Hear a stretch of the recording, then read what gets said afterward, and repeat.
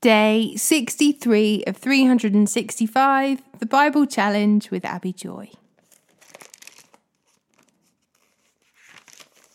Psalm 30, verse 1 to 7. I will exalt you, Lord, for you have rescued me. You refuse to let my enemies triumph over me.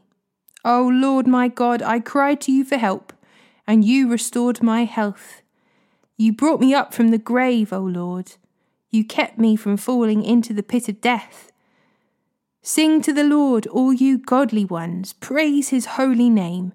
For his anger lasts only a moment, but his favour lasts a lifetime.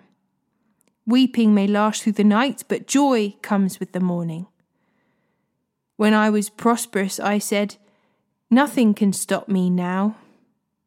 Your favour, O Lord, made me as secure as a mountain. Then you turned away from me, and I was shattered.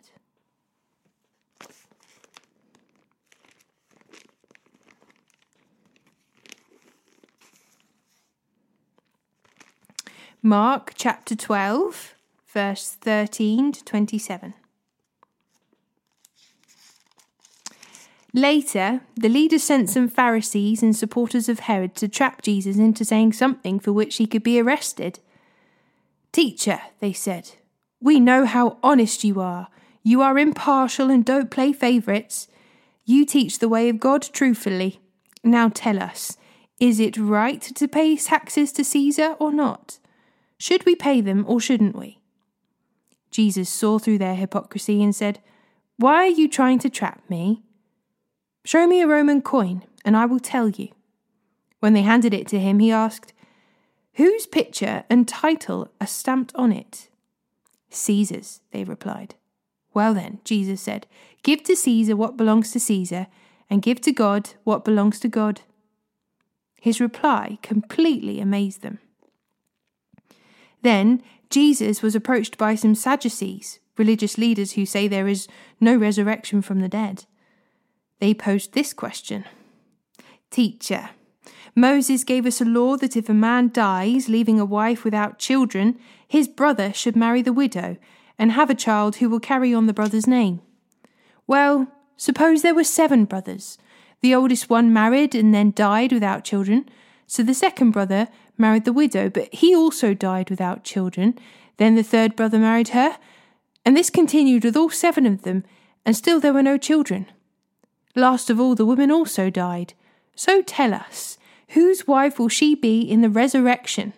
For all 7 were married to her.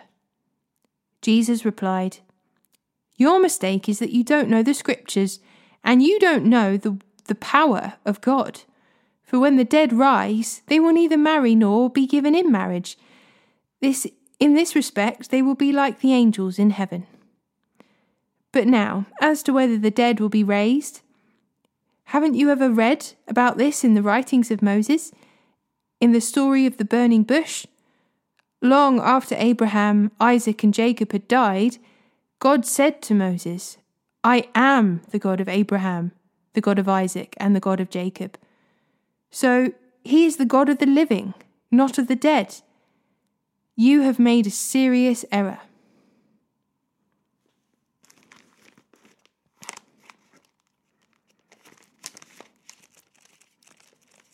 Leviticus chapter 11, verse 1 to chapter 12, verse 8.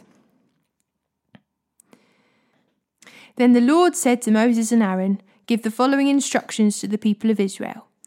Of all the land animals, these are the ones you may use for food. You may eat any animal that has completely split hooves and chews the cud. You may not, however, eat the following animals that have split hooves or that chew the cud, but not both. The camel chews the cud but does not have split hooves, so it is ceremonially unclean for you. The thyrax chews the cud but does not have split hooves, so it is unclean. The hare chews the cud but does not have split hooves, so it is unclean. The pig has evenly split hooves but does not chew the cud, so it is unclean. You may not eat the meat of these animals or even touch their carcasses. They are ceremonially unclean for you.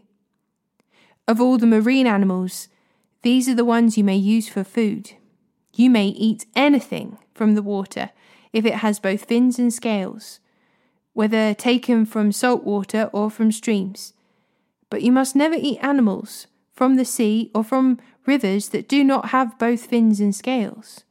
They are detestable to you.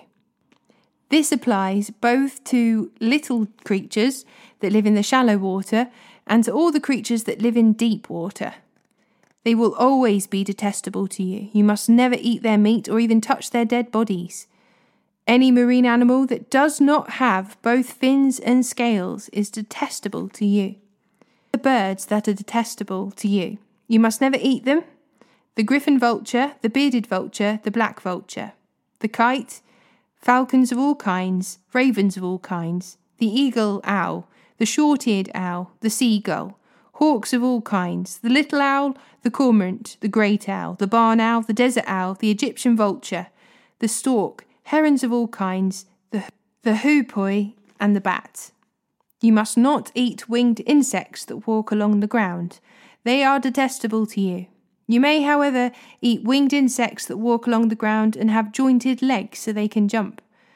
The insects you are permitted to eat include all kinds of locusts, bald locusts, crickets and grasshoppers. All other winged insects that walk along the ground are detestable to you. The following creatures will make you ceremonially unclean. If any of you touch their carcasses, you will be defiled until evening. If you pick up their carcasses, you must wash your clothes, and you will remain defiled until evening. Any animal that has split hooves that are not evenly divided or that does not chew the cud is unclean for you. If you touch the carcass of such an animal, you will be defiled. Of the animals that walk on all fours, those that have paws are unclean. If you touch the carcass of such an animal, you will be defiled until evening. If you pick up its carcass, you must wash your clothes, and you will remain defiled until evening. These animals are unclean for you. Of the small animals that scurry along the ground, these are unclean for you. The mole rat, the rat, large lizards of all kinds, the gecko, the monitor lizard, the common lizard, the sand lizard, and the chameleon. All these small animals are unclean for you.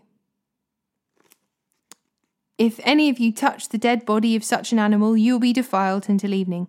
If such an animal dies and falls on something, that object will be unclean. This is true whether the object is made of wood, cloth, leather, or burlap. Whatever its use, you must dip it in water, and it will remain defiled until evening. After that, it will be ceremonially clean and may be used again. If such an animal falls into a clay pot, everything in the pot will be defiled, and the pot must be smashed. If the water from such a container spills on any food, the food will be defiled, and any beverage in such a container will be defiled. Any object on which the carcass of such an animal falls will be defiled. If it is an oven or a hearth, it must be destroyed, for it is defiled, and you must treat it accordingly. However, if the carcass of such an animal falls into a spring or a cistern, the water will still be clean. But anyone who touches the carcass will be defiled. If the carcass falls on seed grain to be planted in the field, the seed will still be considered clean. But if the seed is wet when the carcass falls on it, the seed will be defiled. If an animal you are permitted to eat dies and you touch its carcass, you will be defiled until evening. If you eat any of its meat or carry away its carcass, you must wash your clothes, and you will remain defiled until evening. All small animals that scurry along the ground are detestable, and you must never eat them. This includes all animals that slither along on their bellies, as well as those with 4 legs and those with many feet. All such animals that scurry along the ground are detestable, and you must never eat them. Do not defile yourselves by touching them. You must not make yourselves ceremonially unclean because of them. For I am the Lord your God. You must consecrate yourselves and be holy, because I am holy.